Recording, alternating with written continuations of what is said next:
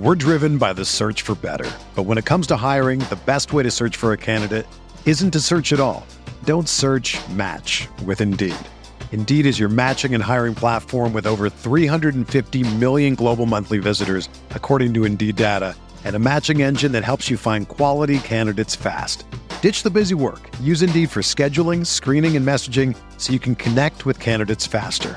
Leveraging over 140 million qualifications and preferences every day, Indeed's matching engine is constantly learning from your preferences, so the more you use Indeed, the better it gets. Join more than 3.5 million businesses worldwide that use Indeed to hire great talent fast. And listeners of this show will get a $75 sponsored job credit to get your jobs more visibility at Indeed.com/Blue Wire. Just go to Indeed.com/Blue Wire right now and support our show by saying that you heard about Indeed on this podcast. That's Indeed.com/Blue Wire. Terms and conditions apply. Need to hire? You need Indeed. This podcast episode is brought to you by Coors Light. These days, everything is go, go, go. It's nonstop hustle all the time. Work, friends, family, expect you to be on 24/7. Well, sometimes you just need to reach for a Coors Light because it's made to chill. Coors Light is cold lagered, cold filtered, and cold packaged. It's as crisp and refreshing as the Colorado Rockies. It is literally made to chill. Coors Light is the one I choose when I need to unwind. So when you want to hit reset, reach for the beer that's made to chill. Get Coors Light in the new look delivered straight to your door with Drizzly or Instacart. Celebrate responsibly. Coors Brewing Company, Golden, Colorado. Arteta! What a strike! What a screamer! Zola! And a fantastic goal! Arsenal back in it! And here's Limpar, lines it up, finds the net. Arsenal are in front. It's been a rough season, but entertaining Thursday night football gives us hope that there's plenty to look forward to next season in the championship. This is the Arsenal Vision post-match podcast. My name is Elliot Smith, the Black Man on Twitter, Yankee Gunner. Hey, look, we've shown we can beat up the lesser opposition. We've shown that we can have fun playing good attacking football. So next season in the championship could be a really fun season, and we look forward to analyzing that. But for now, we're going to stick with the current season and the invincible run through the group stages of the Europa League. Quite the accomplishment. Lots to talk about, though, actually. The performance of the kids. Should they be getting more time in the Premier League squad? Mikel Arteta's somewhat spiky post-match press conference. We'll get to that. But I do want to address something that I think right off the bat, before I get to any of the three gentlemen waiting patiently to say something of value. Look, there have been a lot of discussions about how Arsenal fans are the problem with Arsenal. That Arsenal Twitter is the problem with Arsenal. And I have to admit that I have always thought that was nonsense, that there are bad fans everywhere, and, Twitter's just a fun thing, and it doesn't really have an impact. But I have been proven resoundingly wrong, and the people that have been saying for ages that Arsenal fans are the problem with Arsenal have been proven resoundingly right. Because, against Dundalk, Arsenal fan and Twitter user That Damned Whore literally scored against Arsenal. So, it doesn't get any more proof that Arsenal fans are against the club than literally scoring against the club in European competition. That's right.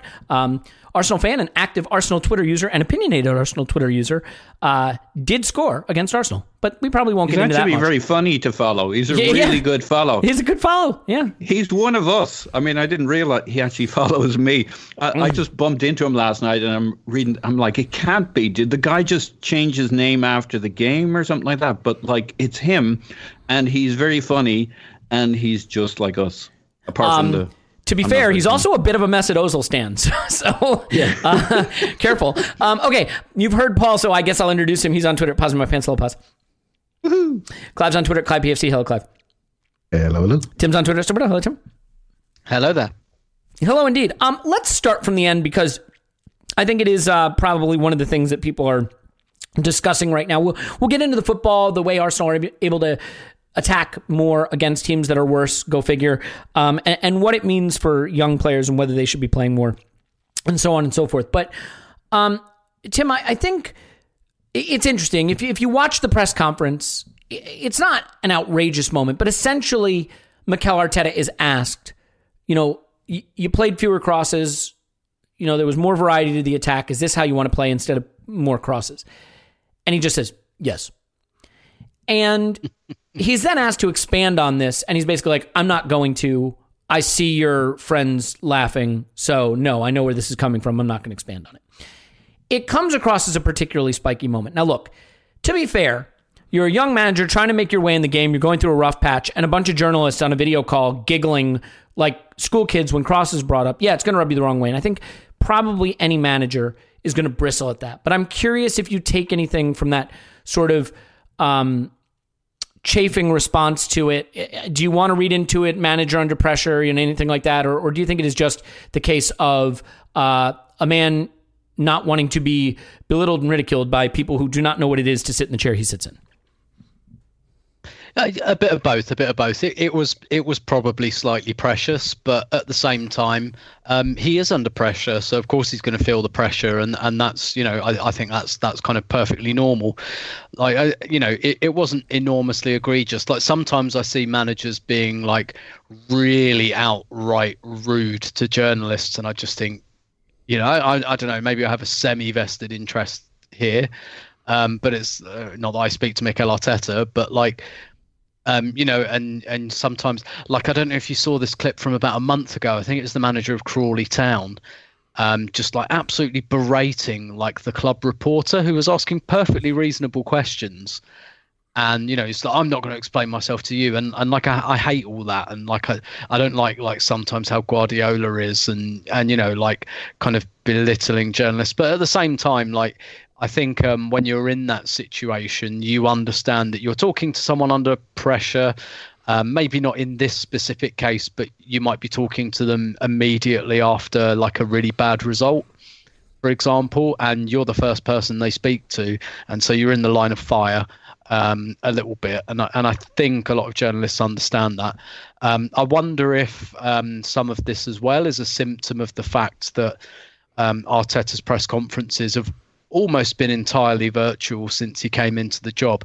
I wonder, I mean, maybe not so much nowadays, but I wonder if we were back in the kind of in the old normal, as it were, where it's like meet in the room and you're seeing the same faces all the time, and there's that more personal touch. You kind of think, okay, I know James Benge, I know Charles Watts. They sit in all my press conferences. They're not idiots. They don't sit here and try and wind me up. But like when it's a face on a screen, maybe you don't quite get that. That personal touch. Like I say, I know there's more of a distance between like coaches and journalists nowadays, but I think it's kind of fine. Like I think maybe he slightly misread the situation, and we can kind of say that because we know Charles, we know his work and everything like that, and we know James and we know his work, and we know again that they're not just like a couple of clowns winding people up. Not like, when you hear, if you ever sit in on one of these things, like Sky Sports News' questions, like, fuck me. Like, honestly, it makes you a bit embarrassed sometimes when you're in the room.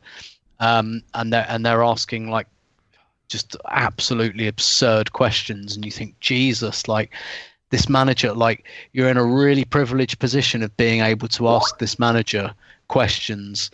And you're wasting everyone's time. But then again, they've got their own pressures. They've got their own editors in their ears saying, get a line on this, and whatnot. And so there can be some friction there. That's obviously not the case with Charles and James, for example. But at the same time, I think when you're doing the job, you understand that you're in the crossfire, maybe a little bit. And I guess like from some personal experience, I speak to Joe Montemurro, the Arsenal women manager, before and after every game. And I've seen it a few times now, like he's a bad loser, right? And that's what you want as a manager. You want someone who's upset when the results are bad. And I remember speaking to him, I think maybe after the first bad result he had as Arsenal manager, like a defeat to Chelsea, and I'd never seen him be like really short before, and be visibly angry. And I joked with him about it like a week later. I was like, I've never seen you like that before, and now it's kind of a bit of a running joke. But that's kind of because, again, maybe like in like the now virtual world, that wouldn't have been able to happen. like to build that kind of relationship is more difficult. But I, broadly, I'm kind of okay with it. Like I get it. He's under pressure. He bristled a bit because he could see people laughing or whatever, and I kind of think that's fine, even if it's harsh on the individuals concerned. Yeah, two things I think that you can take away from this. First of all, he said yes. So in other words, he acknowledges it. Like, yeah, he'd rather play this way than the crosses. Like, which is kind that's fine. Yeah. Well, sorry, go ahead. Yeah, no, and that's you'd like him to expand on it, but at the same time, that's the meat of the answer right there, isn't it? That's kind of what you want to know. The yes is good because, like, he had previously said, basically, like, it's pure math. If we keep doing this many crosses, we'll score goals, and like that, I think more than anything, had been ridiculed. And this yes at least indicates a walk back from that. So I think there is something there. And then, the only other question I think you have here is, look, in English football, the media play a role. And if you lose the press and if you become antagonistic with the press, they can make your life quite difficult. Maybe less than it used to be as fans get more of their news and content directly from other fans or from less traditional sources. And I think that's a positive thing, not just because we'd like to be a part of that culture, but because, I think it means that vindictiveness and agenda become less effective in this environment. But I definitely think if you lose the press and you make an enemy of the press, you make your life harder. So, I don't think he wants to go down that road. But Paul, do you want to briefly add on this? I don't think it is anything major, but it was noteworthy in that it was something that we hadn't seen a lot from him before. So do you have a quick thought on it? Yeah, so a couple of things. I thought he did it like he was pissy, and I wish he hadn't done it. And it's like, maybe you might say it's a bit from the Guardiola playbook, but Guardiola's a whole other animal when he does this stuff. I mean, he just it goes on, and like he sulks for hours.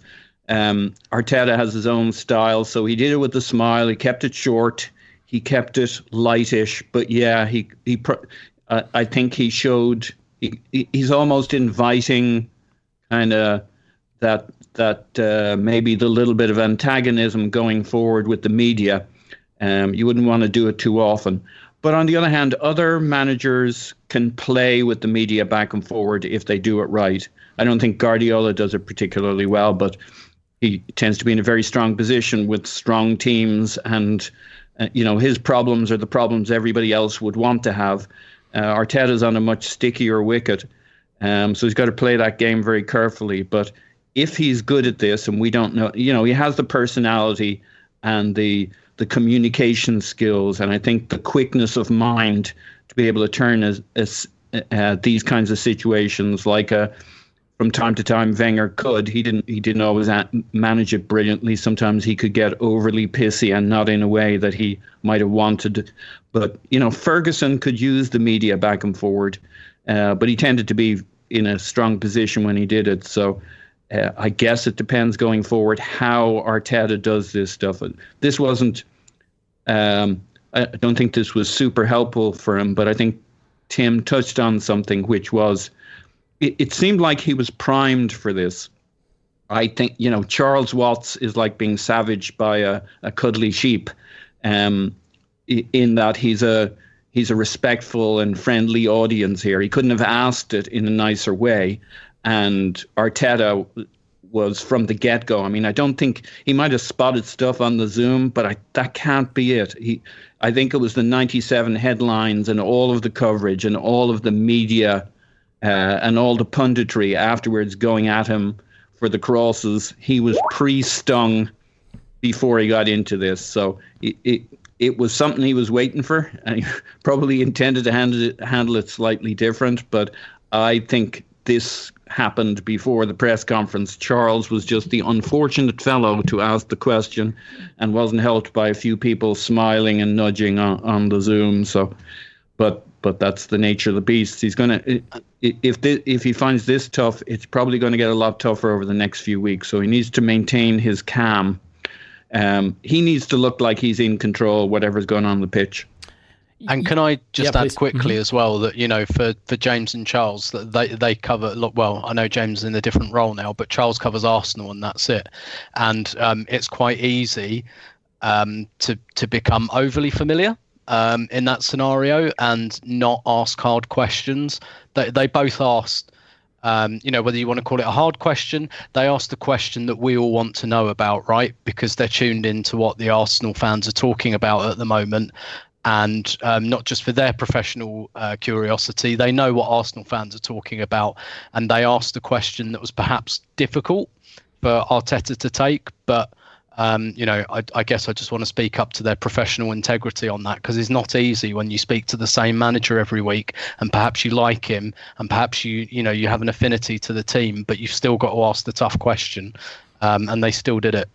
Yeah, well, and Clive, I want to give you a whack at this, and we're probably giving it more oxygen now at this point than is warranted necessarily. But I think, Zoom decorum is an interesting thing, right, guys? Like, if you're sitting at a press conference live with the manager right in front of you, not to snicker, giggle, guffaw, chuckle at a question that might negatively reflect on the manager.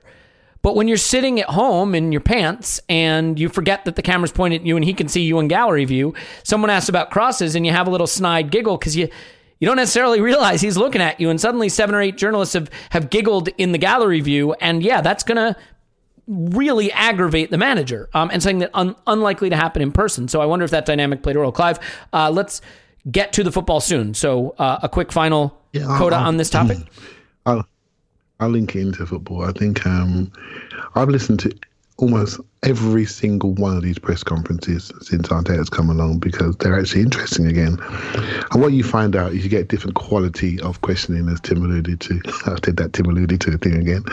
Tim alluded to earlier. You get your guy from Sky, you get that guy from Haters. I'm sorry, no good. Charles and James they ask good questions. They ask football questions sometimes, tactical questions, which I think he enjoys answering. But I think the way that Arteta spoke about crosses last week, I think has been misconstrued significantly. Someone asked him and said, if you put in this many crosses, it's a good thing. And he said, look, it's pure mathematics. That's a good thing. He didn't talk about crossing types. He didn't talk about this is going to be the way I want to play. He didn't talk about crossing positions, what's going to happen in the box. He didn't talk about any of those things. We've all spoken about it. We've all took those words as this is the style he wants. We've gone and wrote a million articles on crossing, statistics, where we are in the league. We've become crossing experts. And it just exploded in the week when he took a question on board and he said, hey, mathematics, we get that many crosses. We're gonna start scoring goals.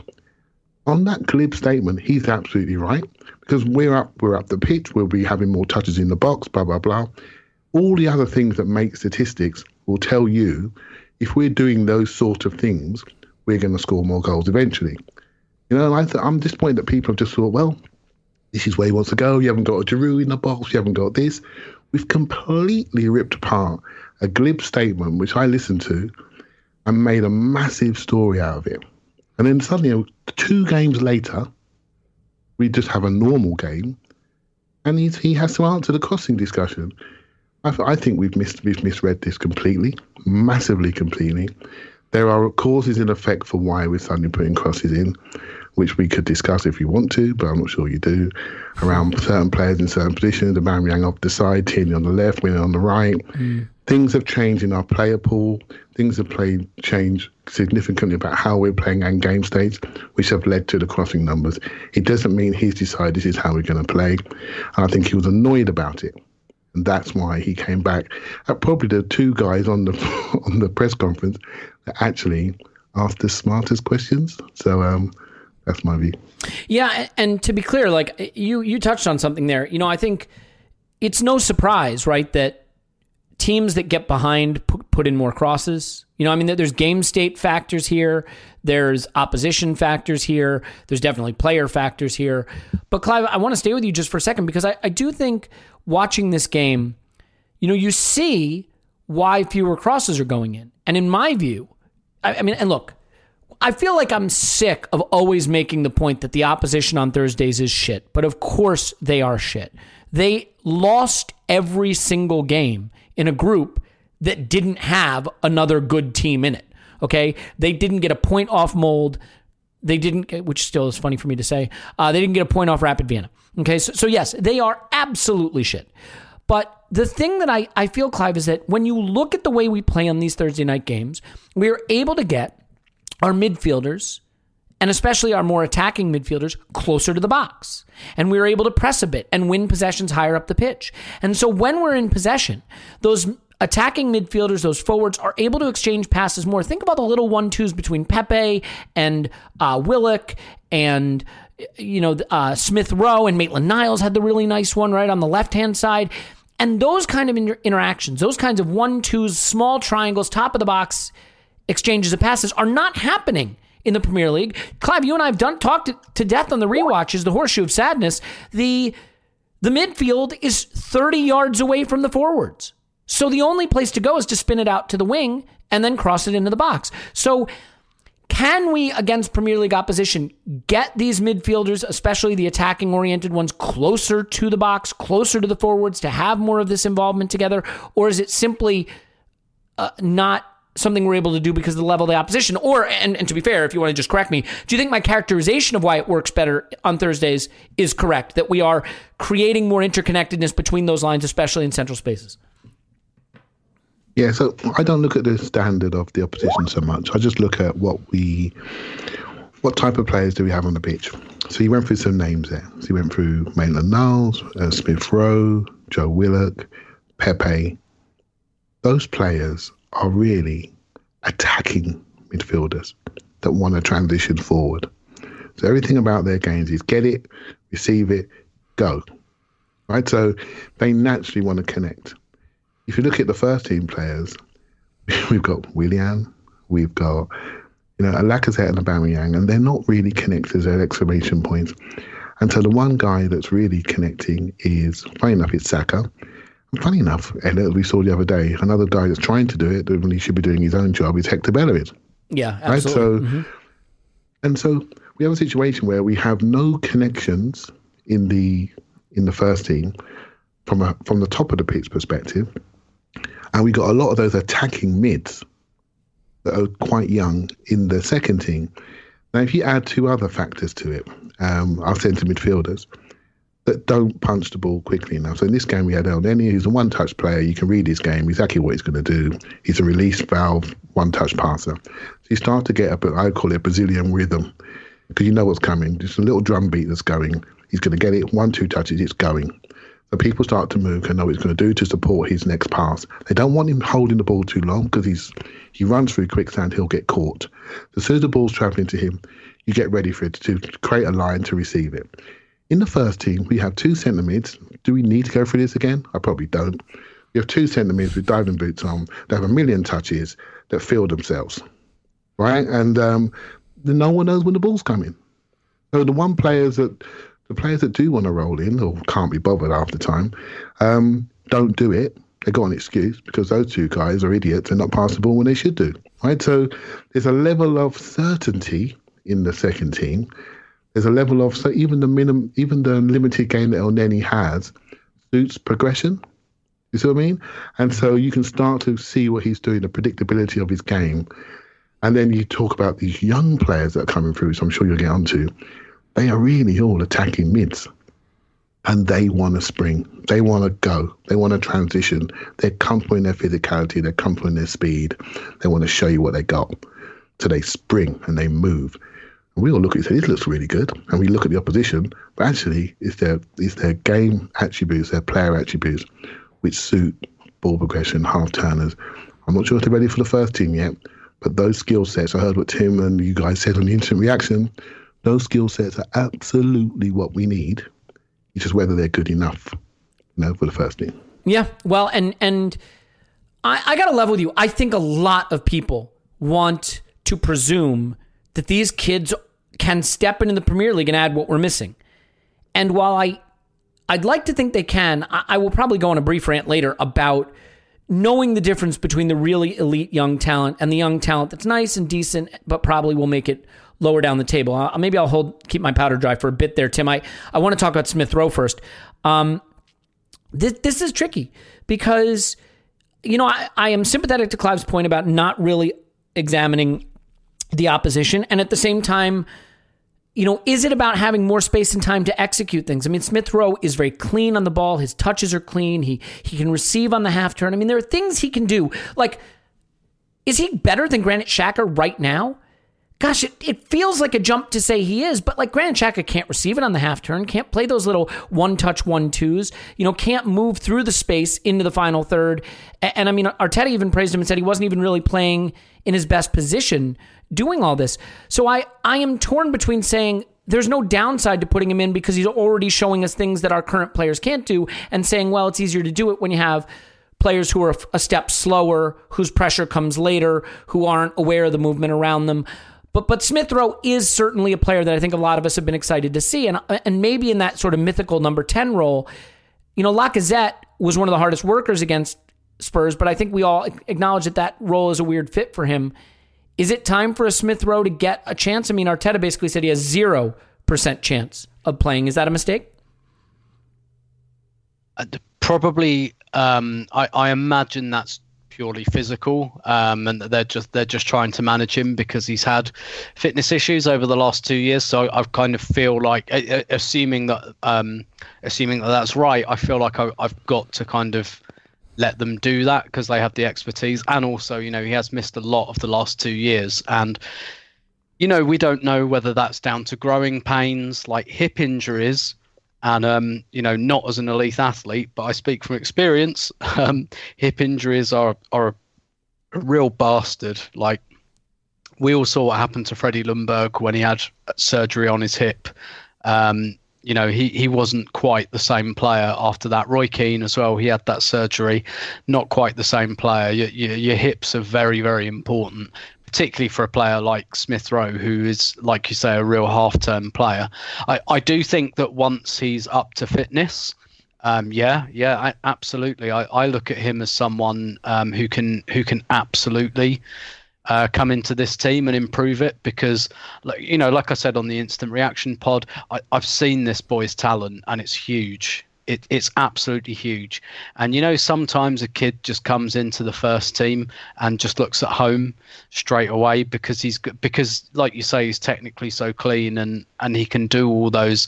I mean, I guess I was going to call them basics, but we've got so few players that can actually do them that maybe they're not so basic. I think probably what I'd be minded to do once he's ready, physically, or once they think he's ready physically. I thought it was interesting in playing him in that slightly wide position, like optimum. His optimum position is as a number 10, or maybe even as a free 8. But maybe the way to induct him is to play him in one of those wide forward positions, maybe off the left or something, and have him like coming in field and combining with Aubameyang, and having the fullback Tierney or whoever going outside of him. Or he had a good relationship with Maitland-Niles on the pitch, and this is another trait of good players that I think is really underplayed, is the ability to create partnerships. And we talk about him a lot, right? But for me, that was the standout attribute of Cesc Fabregas. Whoever Arsenal played up front on the wings, good relationship with Theo, good relationship with Adebayor, good relationship with Van Persie, good relationship with Hleb, Brzezinski, Flamini. That's because he's a really good player, and really good players don't just play their own game, they appreciate the talents of the players around them, particularly creative players. And I see that in Smith Rowe as well. The way he was just like knocking the ball around with Maitland-Niles on that left-hand side, really, really like that. They haven't played together a lot, right? Maitland-Niles is 3 years older, I think, than Smith Rowe. They did not play together in the youth team. That is not a pre-existing relationship. That's just something they were doing on the pitch quite naturally, and that's another one of the things I really like about Smith Rowe. And I do wonder if maybe that's the kind of role for him, if and when he's ready, just coming in off that wide position, perhaps not being in the centre where everyone's a sprinter, everyone's like an Olympic sprinter in the Premier League nowadays. Maybe just coming off that left-hand side and into the half spaces, which we don't fill out enough anyway. I think that's maybe where I'd like to see him first before we risk his body in the centre circle a little bit. I think that's the way I might manage it. And you saw in the game last night, he was playing from the right, but I mean, he was popping up all over the place. And that's the kind of thing we've clearly been trying to encourage Willian to do. If you look at Willian on an average position map, he's in field and he's all over the place. And I've said this a million times. I don't understand why we thought Willian could play that role. He's never done it. He's never played as a number 10 or as a left winger. He's always been he's been like Stanley fucking Matthews. He's the most old-fashioned right winger I've ever seen. And I don't mean that pejoratively. I mean, if you use him like that, that's how he's really good. Touchline, beat the player, cross in. That is who he is. Right, he's a 1950s English-style winger. Except maybe not beat the player anymore. I just had to throw it in. I'm sorry. I can't help myself. But even you look at the goal he created for Gabriel against Wolves. What did he do? Received the ball out of feet, whipped in across. That is who he is. That's what he does. I do not understand why we bought him to drift in field. It is never what he has done well. Smith Rowe can do that. He is the type of player you can put out wide initially, and maybe when he's 23, 24, we can have the number 10 conversation. But just have him coming in field, creating partnerships, creating triangles, almost doing the role that Mkhitaryan was doing under Emery, but, hopefully slightly better and more consistently. Yeah. You know what scares me a little bit, Tim, is that like when Cesc Fabregas came into the team, he was such a precocious talent. He made it clear he had to play. But he came into a very good team. He didn't have to save it. Jack Wilshere, precocious talent. Good team, granted, not the team Cesc came into, but a good team, didn't have to save it. This team needs saving. And that's the worry. The worry becomes how much responsibility falls onto these kids to come in and save it. We've seen Joe Willock play well on Thursdays and not be able to influence games on Sundays. I think it is going to be hard for any of them. But at the same time, and this is my rant, and I'm not going to make it a rant, I'm just going to make it a quick point, Paul, and then I'll turn it over to you. Bukayo Saka came into a bad team and was manifestly good and had to play, and now he plays. And he's not even playing great every game, but he clearly belongs, and he clearly can do things to win us games. Like, when the talent is clearly the level you need, you don't have to squint to see it. I can't even find a debate of anyone saying Saka's not good enough. Most of these players who break in from the academy, there's a pretty good debate. Nketiah, he's good enough, he's not good enough. Willock, he's good enough, he's not good enough. The ones that really are good enough, there's no debate. Everyone acknowledges, Saka's just good enough. He just is. And so, with Smith Rowe, it's tougher because he hasn't played a lot. He's been injured a lot. We've seen very little of him. And there is such a need for him to be a guy who can come in and play that role. I love the qualities he has, but it's a dangerous position, a dangerous time to take a young player and thrust him into this. So, I mean, what do you think, Paul? When you see a guy playing on the half turn, playing 1-2s, who can carry it forward effortlessly and injects that tempo that we lack, are you prepared to say he's ready for these chances? Or do you see more of a Willock situation where it's like, we just don't know yet that level translates? Neither. So he's not a Willock for me. I mean, I actually think it would have been great to use him for those 44 games that Willock played last year. I like Willock, and I think there's a role for him in our squad. But I think Smith Rowe is the guy who understands where the space on the pitch is.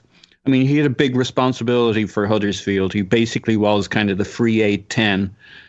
May have been a championship level Kevin De Bruyne, but he was kind of, I remember an article on him where he had said Kevin De Bruyne was his model, and like the problem with that comparison is just the skill levels of Kevin De Bruyne at least these days are off the charts. But that to me is where he's going and where you use him. I definitely think he's your mini rant there on the young players, I think, is exactly right. You can see it with Saka. We saw it with what's his face, with Gabriel Martinelli. I mean, they just, when they're good enough, they're good enough. Martinelli's a great example. Yep. Mm-hmm. Yeah. I mean, we have Gabriel at the back as a centre back. That's really young for a centre back, but you knew straight off. And Tierney's bloody young. When Hector arrived, he was bloody young. But they'll have their games where where it catches up with them. But overall, they'll have 2 out of 3 games where you say, oh yeah, they're right there. Whereas you look at Nelson, who I really like, and I think he should be kind of in that grouping. He's had so many games where you needed the subtle eye to see that he was having a good game kind of thing, but you could debate it back and forward. So I do agree. There's a group we have who are where you get into these long debates as to whether they're good enough or not, and then you have this smaller group where you see them on the pitch and they belong. And they have something that even the senior players don't have. I think Smith Rowe is in that category, but we'll have to wait in time. I think my spot for the future, I think when Miguel Aziz gets a run in a year or two, you'll suddenly see a guy on the pitch, in the area pitch, that we're desperately crying out for what he has. Now, I haven't seen, there's only so much you can see on the internets and on the Arsenal side and the under-23 games, but every now and then you see one, you say, holy shit, there it is. And but more to your point, if he is that guy, it should just pop. When, at a certain age, given their time, it should pop for you that this guy is that good. I don't think Smith Rowe is fit enough, maybe strong enough right at this moment. And Arteta's got this dilemma that what he needs in this team is a whole bunch of legs, and he's got none, and all the legs are owned by these young guys who are not quite ready. Your Willocks, Smith Rowes, Maitland-Niles, who is ready, but we're not playing him where we need him, and we don't know if he's good enough where we need him. So there's 4 or 5 players who have the legs he needs for us to compete in the Premier League, but none of them are either ready or available or adapted to the position he would need them in. And when left with his existing squad, I mean, it's just like, unless we're in form and knocking it about and got the automatisms going, then we run into trouble because we don't compete. Yeah.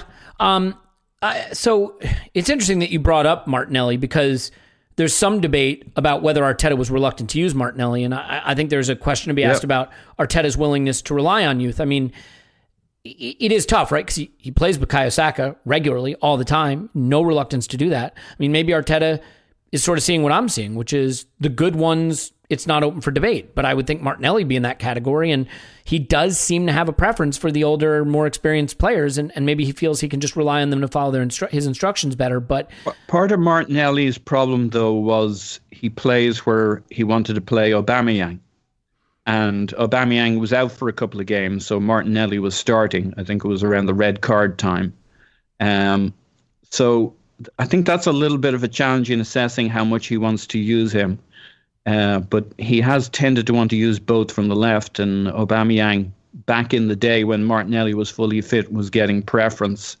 But yeah, I share that concern that maybe Arteta only has the appetite to play one kid. He certainly has leaned towards experience, especially under pressure at the end of the season. And now that he's under pressure early to mid-season, the only good thing is he's relied on his experienced players, and it's got him to here. So now he needs to do something different. Yeah, I mean, I would say the shout for play all the kids. Look, let's be clear about something. The kids would get relegated from the Premier League. Don't fool yourself. The kids would get relegated from the Premier League. They are not good enough. The U23 team routinely loses to teams that are in League 1, League 2 level. Dundalk would get relegated from League 1 in England, okay? That's their level. It's not mean that the kids are not good. It means that the kids are not uniformly Premier League quality. Maybe 1 or 2 of them is. And if 1 or 2 of them is, that's a coup. You don't get more than 1 or 2 academy kids who can play at the Premier League level, let alone top 4 level. We already got one in Bukayo Saka. Martinelli's not an academy kid, so he doesn't count. If we get one more, if we get Smith Rowe, if we get someone else, that's a coup. But no, the kids are not going to fix this. Now you can say, could it get worse? I mean, we are not going to go down, but we're close enough now that if you turn this season over to the kids, it's not out of the question at that point. I mean, I just think that's not a solution. You've got senior pros who are going to be pissed off, who are on big wages. You can't just say we're going to turn the team over to the kids. That's not a solution. So, but do you need to integrate? Can I just add on that? Oh, yeah, please do. Please, yeah. I was just going to say, I think that comes out of an emotional place, doesn't it? Like, oh, fuck it, just play the kids. Yep. And actually, that's not good for the kids. No. That's not good for their development. Like, what you need, and again, like, all right, Fabregas was a stellar talent, right? But look at who he came through alongside. That's what young players need. If you throw them all in together, it doesn't actually help them.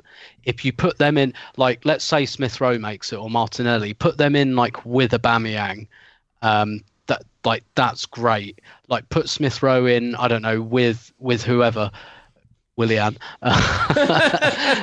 No thanks.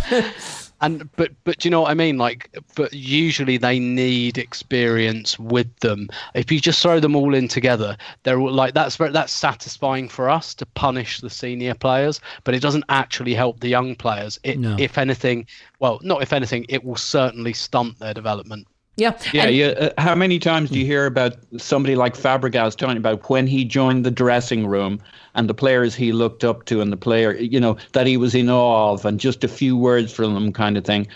And you just can't throw all the kids in. You just get a bloody mess. They can't be the guys who set the benchmark unless there's something a bit special about them. Yeah, and again, that's not an excuse to not use some of them. And I understand the urge to be like, well, can they do worse than the senior players? They can. They genuinely can. Yeah. And then you kill them, and you kill their value, and you kill the team, and you've got a squad that's a mess because you've got tens of millions, hundreds of millions of pounds tied up in players you're not using and kids that you're destroying. It's not a realistic solution. But again, some should be in there, and there should be a meritocracy about getting that position, and that's tricky when you're losing so much, because what's the meritocracy? Clive, I want to. Balogun is another one we're going to have to discuss, but before we do that, just really quickly, it's a stunner from El Neni. Good for him. Do you have any concern about using Ceballos, about using El Neni, about using, Maitland-Niles for 90 minutes? We've got 6 games in 16 days, 7 games in 19 days. We basically have 3 central midfielders at the first team level. It's Xhaka, Ceballos, and El Neni. I realize that sports science now is about periodization and actually not playing is not always good for these players. But do you have any concerns about risks being taken with players in this totally dead rubber game with so many fixtures coming up? Not really. I think El Neni needed the game. They took him off, so I'm hoping he'll play on at the weekend. Ceballos, well, he doesn't play every game anyway, and when he does, he might now. He might now, right? He could be in line to start every one of those 6 games in the next 16 days. Yeah, and we've got Maitland-Niles to come in, and we've got Joe Willett to come in. This is why you have these kids playing in these games. When they do come in, they can do something. At least they're coming in to fix a problem rather than be relied upon. I very much agree with what you're saying, that the kids shouldn't be relied upon. I think what we need to be thinking about when it comes to kids' development is how we use the loan system. We've only got to look across to our Chelsea neighbours and just look what they've got, and look at their young players and look at their league appearances compared to ours. And it's significantly different. We're debating Eddie Nketiah, for example, but I know Tammy Abraham may be a year older, from school year older, if you know what I mean. But Tammy Abraham's played over 155 games. Played at Villa, played at Swansea, played at Bristol City. He's in the Chelsea teams, in the England team, and they're still debating him. But he's in there, he's had the experience, and we're still trying to work out who Eddie is, and we've already decided the kid beneath him is going to be better. Smith Rowe, compare him to Mount. Unluckily, Smith Rowe went to Leipzig and only played 2 or 3 times. He hasn't had the experience on the pitch. He's played under 20 times with Huddersfield. And Mason Mount, he's like, again, over 150 appearances. Right? It's a different ball game. We've got to work out the development of these guys much better. And because they're so good, and the gap between the first team and them is not so big, we're using them. So we've got a very heavy squad. We use them in these games. The Premier League bench rules doesn't allow us to put 2 or 3 more on the bench. So we can't put them on if the game state suits them, give them minutes, even not in the squad, which is really frustrating because we'd like to see him in the squad. Do you know what I mean? If you see him on the bench, we'll be a little bit happier. When we see Klasnic on the bench, when we see Mustafi on the bench, and when we see these people on the bench like, Xhaka and El Neni on the bench, and Maitland-Niles, and no attacking mids on the bench last weekend, this sort of thing really sort of annoys people, and quite rightly.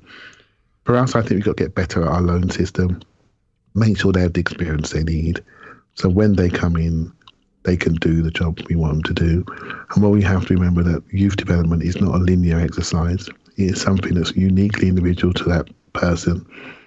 Smith Rowe, again, a player that I absolutely like, but his body's, he had a 90-day groin injury, and that's a long time. He's had abdominal strains, he's had shoulder injuries. This is warning signs of a young player that's struggling with the everyday training and then the games on top. He has to build up a robustness of body, build up those hormones that you need, those man hormones that take away from a teenage hormone, to be able to deal with that level of intensity on a daily basis. As soon as he can, we'll be able to decide and he'll be able to fill in holes. But I don't worry about the experienced players. I'll be honest with you, Elliot. I don't worry about them because they're not doing anything for me at the moment. They need to get a rhythm, keep a rhythm, get a bit of confidence on the win, and then see what they can do when they come into the team. I think we've got enough in those areas to cover with some of the younger players. And I wish we could share games a bit more. If we had the bench, we could get Joe Wheeler, Converse Tobias. We could get Maitland-Niles on when he's starting to get leggy and get run. And just so we can share the games. But that scenario's gone with the squads and the 5 sub rules, which I think is disappointing. Yeah, and I mean, it is tough. Clive, I have to tell you, like, for me, with this very, very busy period coming up, I think there'll be a chance to look at a lot of different players because he'll have to rotate, maybe not even starting 11s, but, the teams that finish the games. And maybe we will stumble onto somebody who's really ready to make a difference. One of the players, though, Tim, that looks like he has something about him, and again, we have to be careful about over-emphasizing performance on Thursday, but I think the interesting thing with Balogun looking sharp and exciting is Eddie Nketiah is playing Thursday too, and I realize he scored a goal, and it's a lovely chip. It's taken from a huge error and a transitional opportunity that arises from it, but I think Balogun has looked sharper than Nketiah, just candidly. Maybe that's blatant agenda and bias on my part. I mean, we've seen Nketiah in the first team, and I know what we have in him, and I think Balogun looks like he has more about him. I guess this is a tricky one, though. I mean, here is a guy who we've known about. We've had in our academy, highly rated. We seem to have kind of hit the snooze button on doing anything with his contract. We didn't make path for him to playing time. We nailed our coach to the mast with Nketiah, fair enough. Gave him first-team opportunities. Didn't really find first-team opportunities for Balogun. And by the time we kind of woke up to the fact that his future was no longer really in our hands as he enters, as he's into the last year of his agreement, and to determine that there's something special there, we now seem to have woken up to the idea that we should give him these opportunities to try to salvage the contract. And I guess the question now is it salvageable? So it's a two-parter, I guess, which is one, are you as impressed with Balogun? And do you think that maybe we've made a bit of a hash of this, and is it recoverable? I guess that's a three-parter. So whether it's, I mean, they have been trying to sign him for a while, and then things went dead. And all right. So can I stop you just for a second? I want to be clear about something. Right? Yeah, sure. Trying to sign someone is two-part component. One of the ways you keep a player is you show them that they have a future at the club, right? So the easiest way to get an academy player to sign with the club he grew up with is to use him, right? Is to put him on the pitch. Yeah, and you'll see either side of Saka's contract. I know Saka plays every game now, but if you look at those games after lockdown in June, July, Saka started every game, and then as soon as he put pen to paper, he was back on the bench. And sometimes you've got to be cute like that, right? We did it with Walcott. We put him at striker. Yeah, exactly right. Yeah, got him to sign a contract, and then didn't do that again for 2 years. So the tricky balancing act here with Balogun and Nketiah is that I only just realised this because I think Andrew wrote about it on Arsblog. They have the same agent, so you can't. But that really forces your hand, because you can't say to the same guy, you can't give the same guy the same spiel. You can't do we really see Nketiah as the starting striker, and then walk into the next room, go, oh, you again. We really see Balogun as the starting striker.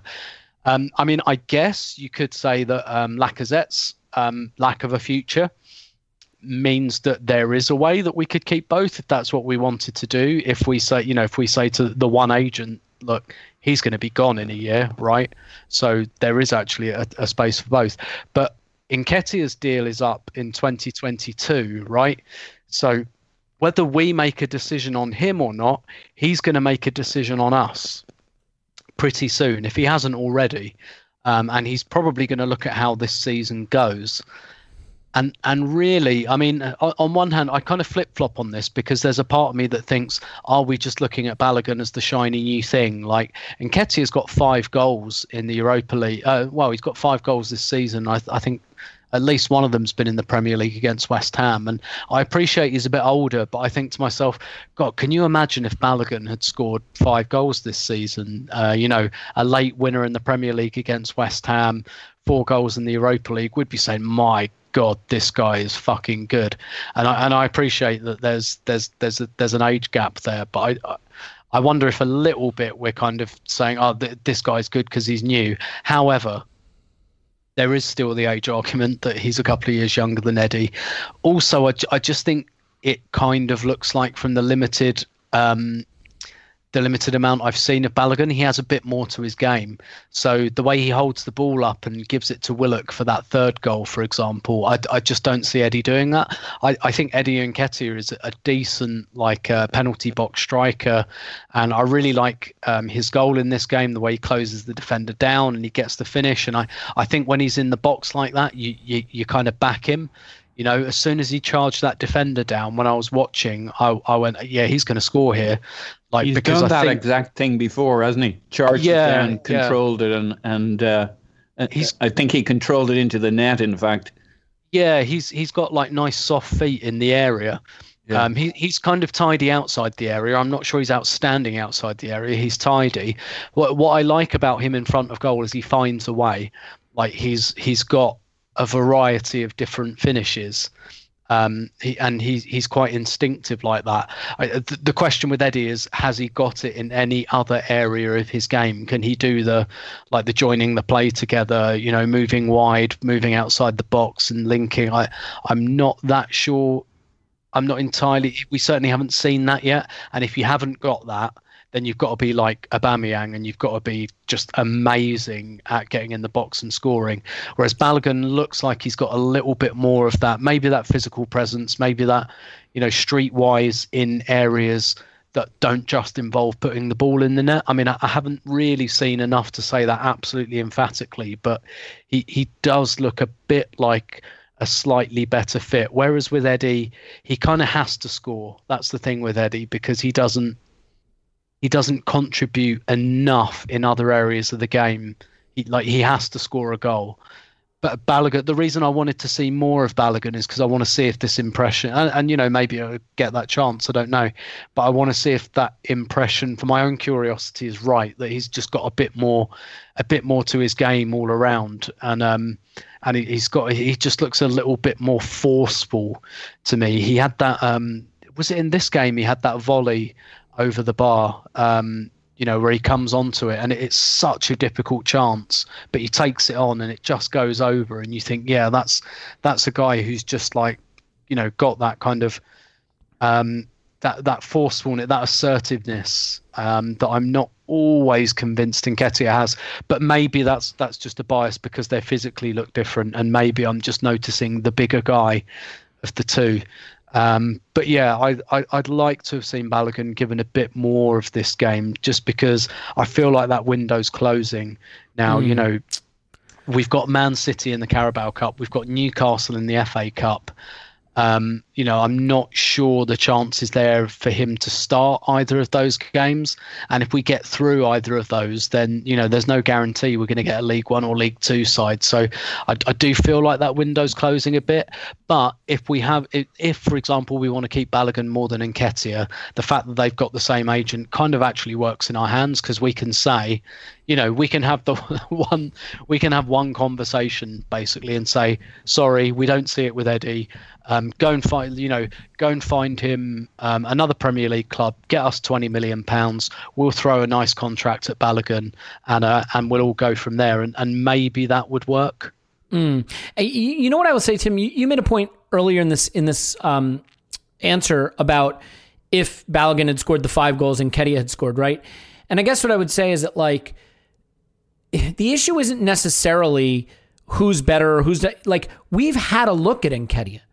as a club, we should know what we have with him now. You know what I mean? I went on an epic rant, epic not meaning good, just long, about patience not being a virtue in football on the Instant Reaction Pod. And the idea that, like, you can't have 4 or 5 seasons to judge players. You just can't. You've got to make these decisions quicker.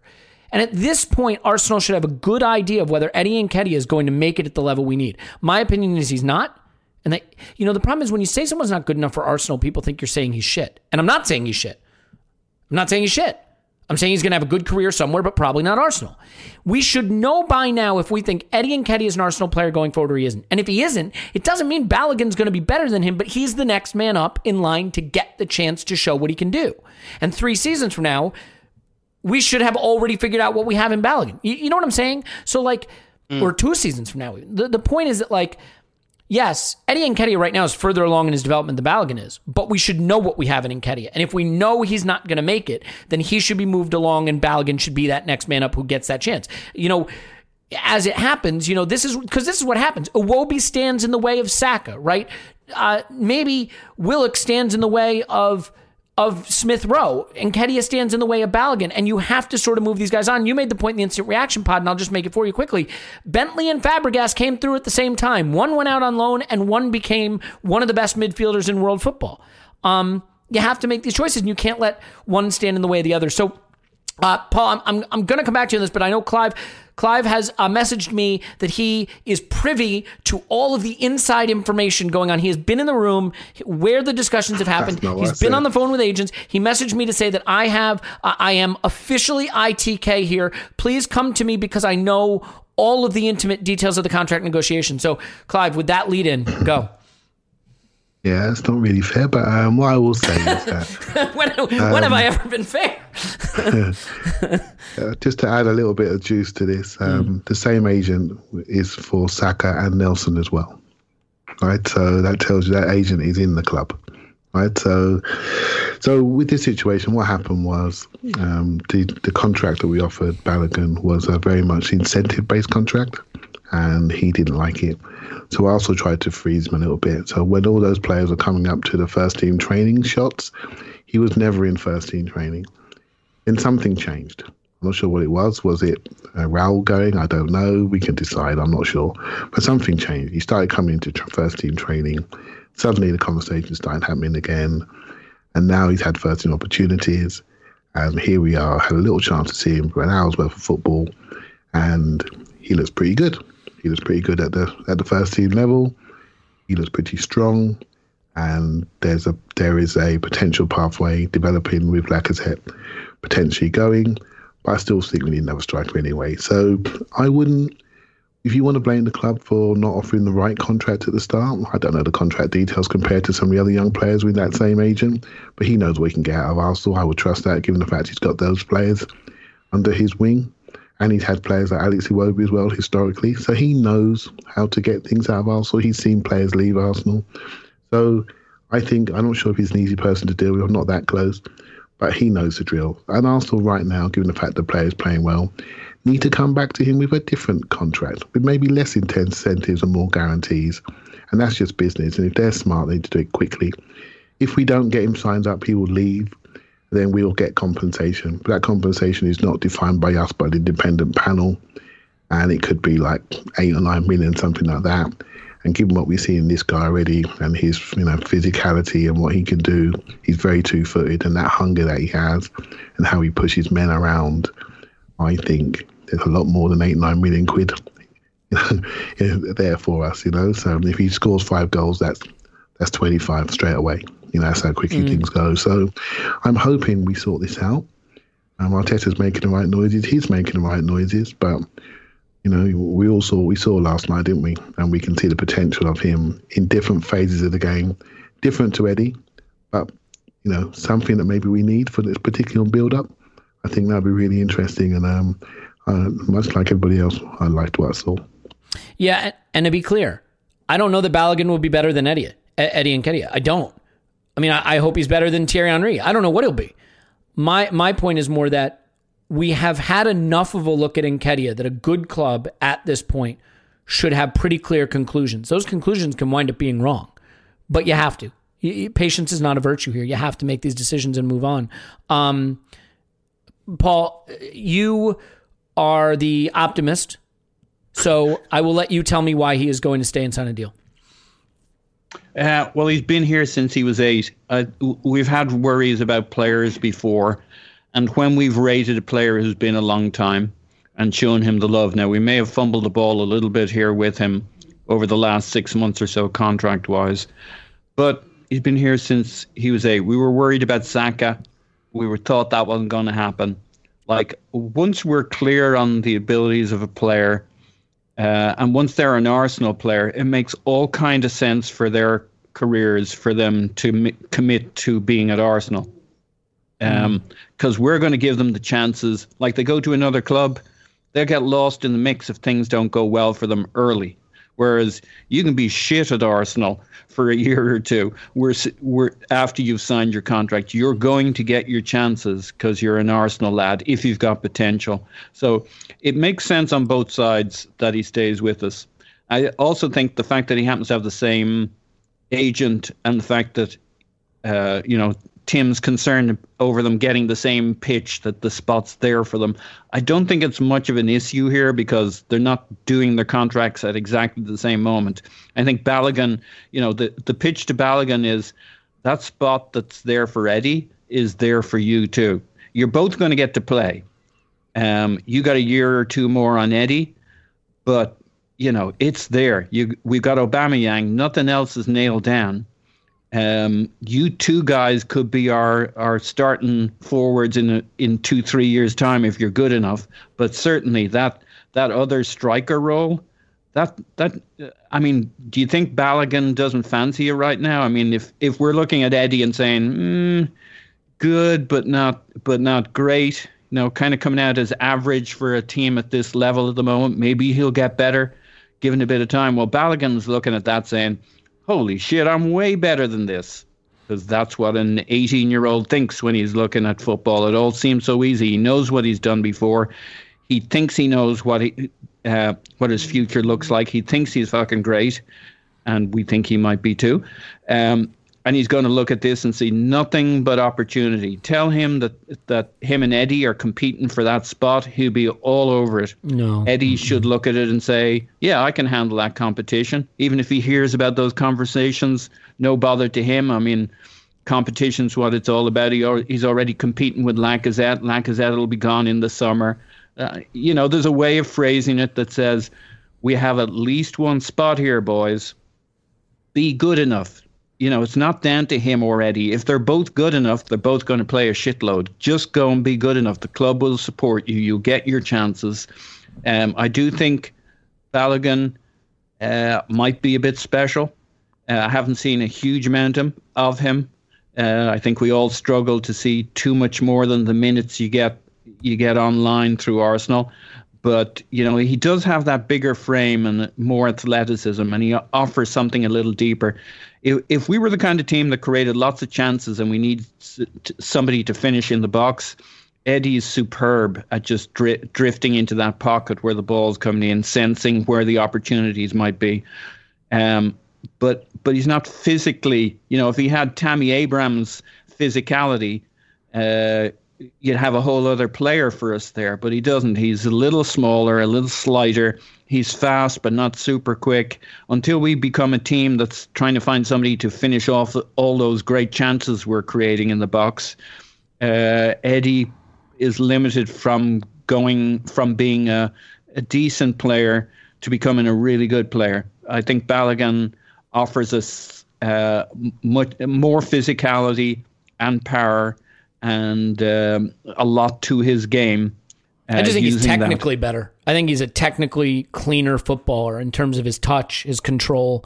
Look, I think if Eddie's staying, then Balogun's gone. And if I were Balogun's agent, I would not keep him at Arsenal because why? The position's there. I don't want him at Arsenal if I'm his agent. I'm not, as an Arsenal fan, I hope desperately he stays. Yeah, go ahead. Eddie could be. It'll all get sorted out next summer. Yeah, I mean, Lacazette's gone. I doubt that we will go into next year with Eddie being our number 2 striker unless he's really established himself. So you think he'll be sold? There. Look, if he's going to be sold, then yeah, absolutely, Balogun should stay. I mean, if the club says to him, we're probably going to move on from... Yeah, just to be clear, if the club says to Balogun, our plan is to sell Eddie Nketiah next summer... They're not going to tell him that. Well, I mean... They're going to say they got to tell him something. There. No, they got to tell him... He's going to look at Eddie and say, I can take that position. That's all I got to say to him. That spot is there. He's not going to get a better offer at another club. Oh, I disagree. Why? I think they see something we don't. No, I think there's a club that can. I think there are clubs that can offer him more paths to playing time. Like, because here's the thing: if you're an agent, look, he's going to be 20 years old, and so but who would offer him a better deal? I can a better situation. I can answer it for you if you'd like. He can sign a free and make more money at a club in Germany and play a lot of football and do what Jadon Sancho did. And turn himself into a 50 million pound footballer. No. And he's not Jadon Sancho. How do you know? I mean, if he's that good, we'll be starting him next year. Well, why isn't Jadon Sancho playing in Germany? Jadon Sancho and him have the same agent. Yeah, he's gone. He's gone. Just clearly he's gone. Clive, go ahead. What do you got to add? No, I'll just say it's a pathway discussion, isn't it? Yes, exactly. This is where we need to get better. We need to get better because what we should do, we should sign him on a 4-year contract and get him out on loan straight away. He'd had 3 games of adult football. One was 10 minutes, two 10-minutes and one 60-minute. 3 games of adult football. We can all see the potential. Get him out on loan real quick. Get him out on loan. We've got Martinelli coming back. We've got Eddie in the background, and I think his decision time's coming because his contract will have a year to go next summer. So we need to buy another forward. Let's be honest, we need another forward. Get him out on loan. Build him. When Aubameyang hits that age curve, Elliot, we got the player ready. You mean the one he's on the wrong side of already? The one he's on the wrong side of right now, where he says, but you never told me that before, Elliot. Why didn't you get that through to me? Sorry, right? So I think, but that's it. That's your Aubameyang replacement right there. But you need to play him somewhere. You can't have him in your under 23s playing with children. You need to get him playing against men because that's the sort of guy. You see his body shape. Don't play him with kids. Youth football is over for him. He's got to get out on loan real quick, play with men, develop those appearances, and then when he comes to Arsenal, he comes back and he gets number 9 shirt on his back, and that's it. He's playing. I think that is all right. So you've elucidated much better than what I was trying to say, which is no surprise whatsoever. But it's essentially that you need to do a couple things. You need to show him the money, pay him really well, and you need to show him what his path is going to be, as you said. And that path can be, here's a loan, we've lined it up, we hope you like it, do you like it, we've scouted it, this is where we think you can go and spend a year playing real football, and then you come back and there's going to be first team playing time for you as striker. As Aubameyang's into the last year of his deal, he's not going to be playing every game as much, we don't foresee, and we don't see anybody else, really taking that role from you. Or maybe it's next season he just becomes the backup striker, I don't know, but there has to be a path. The problem is, he can go get good money and plenty of playing time at 20 years old somewhere. And if you're an agent, you look at it this way. He's got 3 more contracts. This one after that, and one after that. That's his entire career. This next one is the one that can make him a 50 million pound player. This next one. So from 20 to 23, he's got to become a 50 million pound player. And the only way that's going to happen is if he plays. It's the only way. He can't be behind Eddie Nketiah from his 20 to 23-year-old contract. He can't. If you're an agent, you cannot allow that to happen. So by the way, I want to be clear about something. I'm not saying he's Jadon Sancho. I'm saying that model. I'm not saying that that's who he is or who he will be. But as his agent, you can't let his 20 to 23-year-old period be behind Eddie Nketiah. You can do that if you're Benik Afobe and you don't have a 50 million pound career. But if this kid has the talent and if he's got that big future, this is why I went on the rant about patience not being a virtue on the Instant Reaction pod. Eddie Nketiah should have been sold this past summer because then Balogun would be playing his minutes and this wouldn't be an issue and he'd be signed. But that's not what we did. And now we have to make some tough decisions and we got to convince a guy who in January can sign with Dortmund if he wants that he should stay and that there's a role for him. But if you're his agent, you can't let his 20 to 23-year-old period be sitting behind Aubameyang and Eddie Nketiah because that's how you don't become a 50 million pound player. That's how you become nothing. And I don't know how you fix that. I mean, Clive, it sounds like you wanted to just jump back in quickly, and I don't want to freeze Tim out. And then I do want to turn the corner and get this one over with because we put an hour into a Thursday night football game. I think it's good. It's good chat, right? The game was average, right? It's good chat. I think we have to get better at. We got a bright young group from Hale End. really bright young group, and we are really focusing on them because the old blokes are not that good, right? So we're looking at the youngsters, and we're looking at all the comps, and it's exciting stuff, right? So, but we have to get better at loading these guys out at the right time.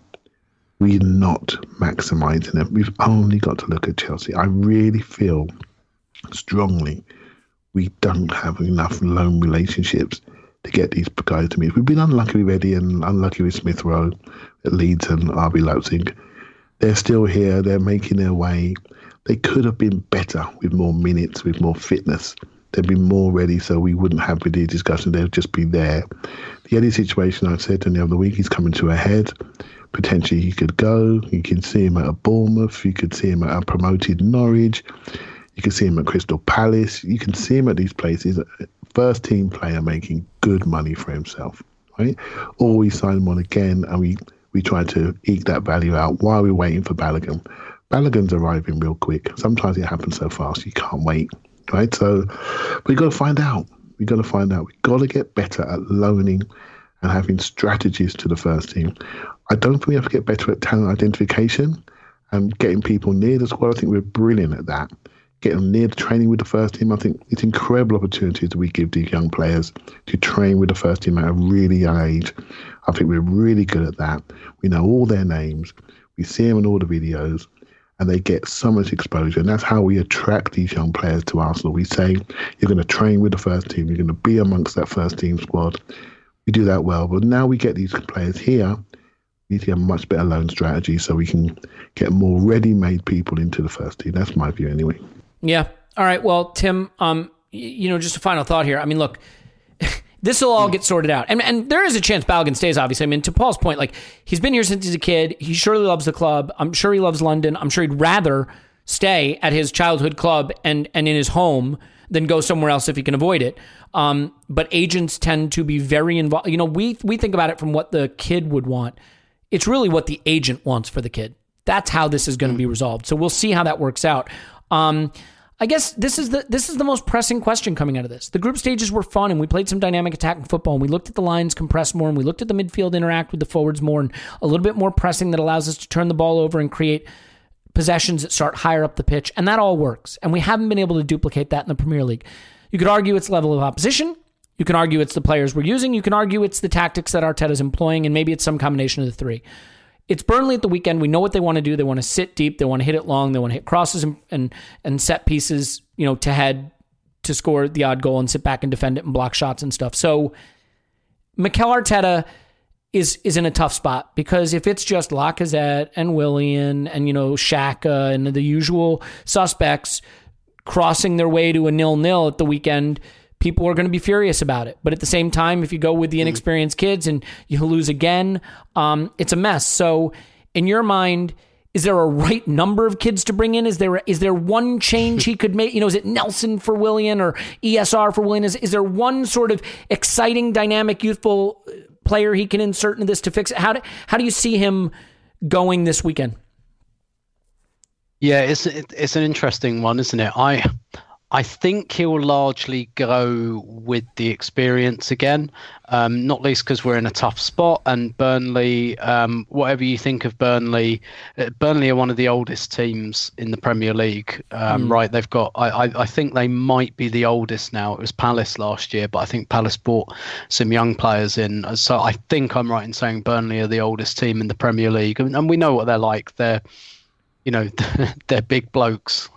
Basically, most of them. So I think he might defer to experience, and also because I think that these plans are usually set in advance. And, when stuff like, when he selects his team for Dundalk, he probably already has his team for Burnley in mind. And I think you have to do a lot against Dundalk to then force your way back into the conversation. Yep. So I think he will, Lacazette, Aubameyang, Xhaka, the players who had no part of this and didn't even travel, I'm sure they'll be back in. And if they don't do it against Burnley, then maybe we're looking at things a bit differently. I think what I'd like to say in closing, though, which is not a response to your question at all, but a point I really want to make. And like anyone who's been listening, free swim. Anyone's been listening to this podcast for the last few years will know I've been banging on about this for ages, about don't spend money on squad players. Use your academy players for that stuff. Use them for as long as they're useful. Then make a call on them when they're 21, 22, and if they're good enough, give them more. If they're not, sell them on, right? Like we did with the Iwobi, etc., etc. I've been calling for that for years. Stop spending money on Lucas Perez. Stop spending money on Cedric Suarez. Stop doing that. Use the academy kids. Use them for as long as they're useful. And I sorry, I know this sounds a bit heartless. It's so smart. but as soon as they're not useful, move them on, make a decision about them. We got through this Europa League group with 18 points out of 18. We troubled Aubameyang for 20 minutes in this, right? And look, there aren't many other important Arsenal players, but basically we didn't have to trouble the first team at all. We played the kids. They played well. They've all got Willock scored goals, Nketiah scored goals, Balogun's got goals. We left the important player, singular, at home for most of it. We didn't get any injuries to the important player, important players. This is exactly so, and of course, like naturally, we've been turning the discussion outwards and saying, right, okay, but what can the young players do in the first team? And that's because the first team's playing rubbish at the moment, right? But this is exactly what should be happening in the Europa League group stage. Give the time to the kids. They got 18 points out of 18. Everyone else has had their feet up. Those young players now, they've boosted their credibility a little bit. People think a lot more of Joe Willock now than they did in August, for example. And that is exactly how this should be running for while we're in the Europa League particularly. Do not spend money on squad players. And, and like you say, if Nketiah is out next year and it's Balogun playing these games, if we're back in the Europa League next year, great. Like absolutely great. And if in 2 years Balogun doesn't quite make it, and keep churning it like that rather than spending like 10, 15 million pounds on average players. And so I guess that's a bit of credit that I want to give the club / Mikel Arteta. I'm not sure that this was a strategy born out of anything other than, oh fuck, we've been out of the Champions League and we can't spend 17 million on Lucas Perez anymore. And, necessity is the mother of invention. But this is what we should have been doing, in my view, a long time ago. And for me, even if they're not young players, your squad players should turn over quickly anyway, because if they're not playing, they should want to go. When you get the problem is when you get squad players who are happy to sit there on their contracts and not play. And I think there's less of a risk with that with young players. 21-year-old Eddie Nketiah this summer is not... in my view, he is not going to go, I'm going to sit it out for one more year at Arsenal, actually. Life's comfortable, because he's not established. He's 21. He's going to go, no, I'll go to Crystal Palace. I'll go to Brighton. I'll go where I need to go to play. And that is what we should be using the young players for. And to your point, Elliot, if 2 or 3 of them go on to do more than that, brilliant. Yeah, and it doesn't hurt you. Opportunity cost is about what you could be doing, not, what happens with players who have moved on. They're not your opportunity cost. The opportunity cost is the players you have at the club, which is why you don't go get a Pablo Mari and you don't go get a Cedric and you don't go get a Willian and, you don't go get these guys who stand in the way of younger players who could become asset value or just become stars for your club, even better still, who have really no upside and can sit there soaking up paycheck and with no ambition to move on or go anywhere. So, Paul, I'm going to finish with you because there's one thing that we do have to touch on. Guys, look, it's a Friday pod about Thursday Night Football, but this is something that I don't want to leave the pod without at least touching on. Paul, there's a weird situation developing in France where the TV station that basically committed all the money to prop up the league is folding and doesn't look like they're going to pay the league. And the league's in huge trouble, and the clubs, as a result, are in huge trouble. And there's rumors now that there'll be fire sales, and hopefully, obviously, Ligue 1 doesn't fold, and French football goes on to continue to be a going concern and churning out brilliant talent because it's been doing that for years. But at the moment, it's very uncertain, and it certainly would look like the pressure is on agents to get their players out of there and on clubs to maybe cash in. Do you have any sort of insight into this in terms of just what's happening, or any take on it? I mean, like, obviously it's reignited questions about whether we'll go back for Aouar, and things like that. But it certainly looks like a potentially terrible situation developing there. No, I have none whatsoever. I'm glad I came. Sounds terrible. Yeah, this is first you're hearing of it. Absolutely terrible. I think we should buy a bunch of players. Aouar is not. I think that Aouar bridge seems very burned to me. But like, there's never a shortage of talent there for the last decade. Well, let me tell you something. If the Aouar Bridge is burned, it looks like the Soboslai Tunnel is burned. So I think we're stuck on Shaka Island then, because we got nobody. I am glad I came to you with this. Do you want to punt this one over to Clive before we say goodbye? Yeah, but like, yeah. We'll, I mean, if there's meltdown and there's opportunity there, like, we have the need and they'll do it.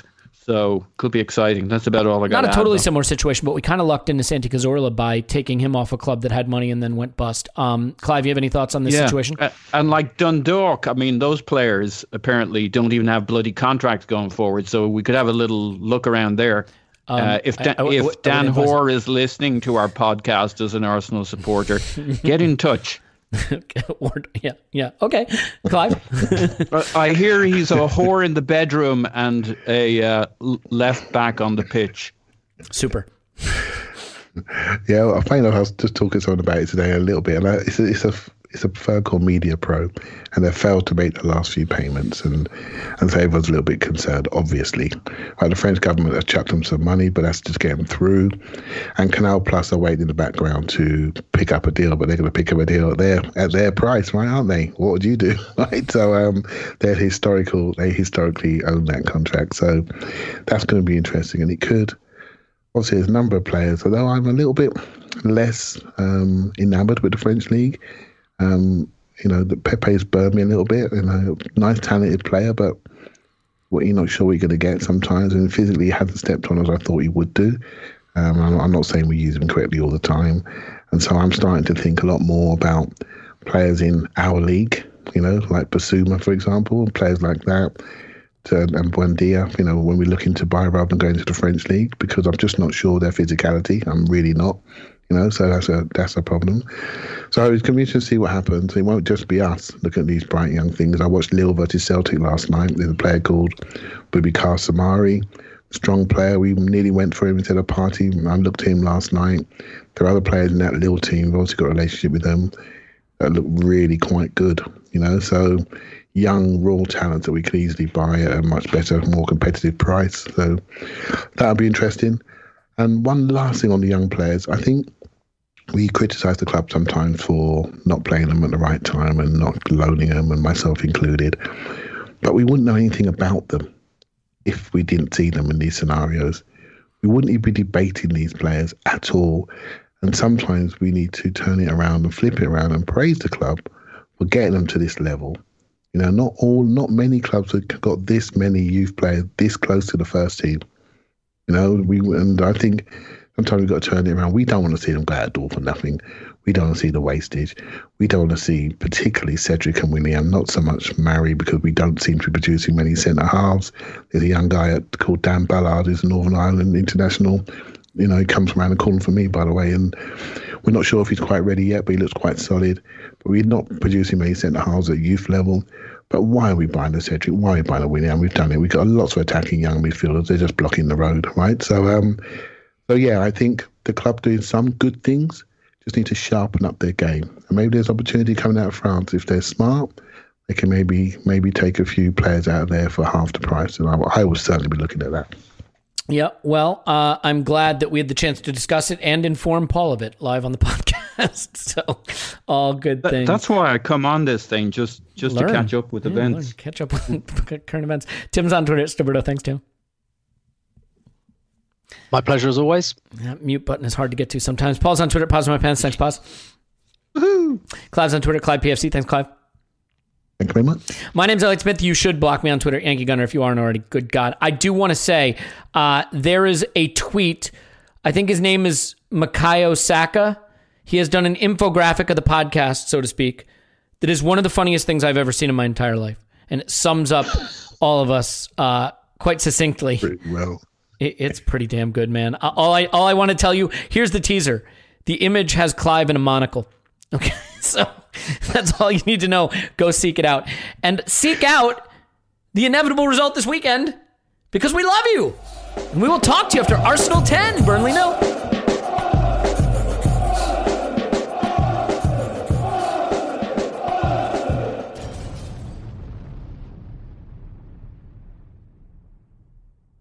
Everyone is talking about magnesium. It's all you hear about. But why? What do we know about magnesium? Well, magnesium is the number one mineral that 75% of Americans are deficient in. If you are a woman over 35, magnesium will help you rediscover balance, energy, and vitality. Magnesium supports more than 300 enzymatic reactions in your body, including those involved in hormonal balance. From functional medicine doctors to mental well-being and female hormone experts, we all know that magnesium is the one mineral to improve all aspects of well-being and health. But which one? Magnesium Breakthrough from Bioptimizers, the trusted choice recommended by leading experts with 7 best-absorbed forms of magnesium to ensure your body receives the support it needs for overall well-being. Go to bioptimizers.com/balance today and use code BALANCE10 for 10% off. Support your journey to wellness at bioptimizers.com/balance. Magnesium Breakthrough from Bioptimizers, your foundation to optimal health and vitality.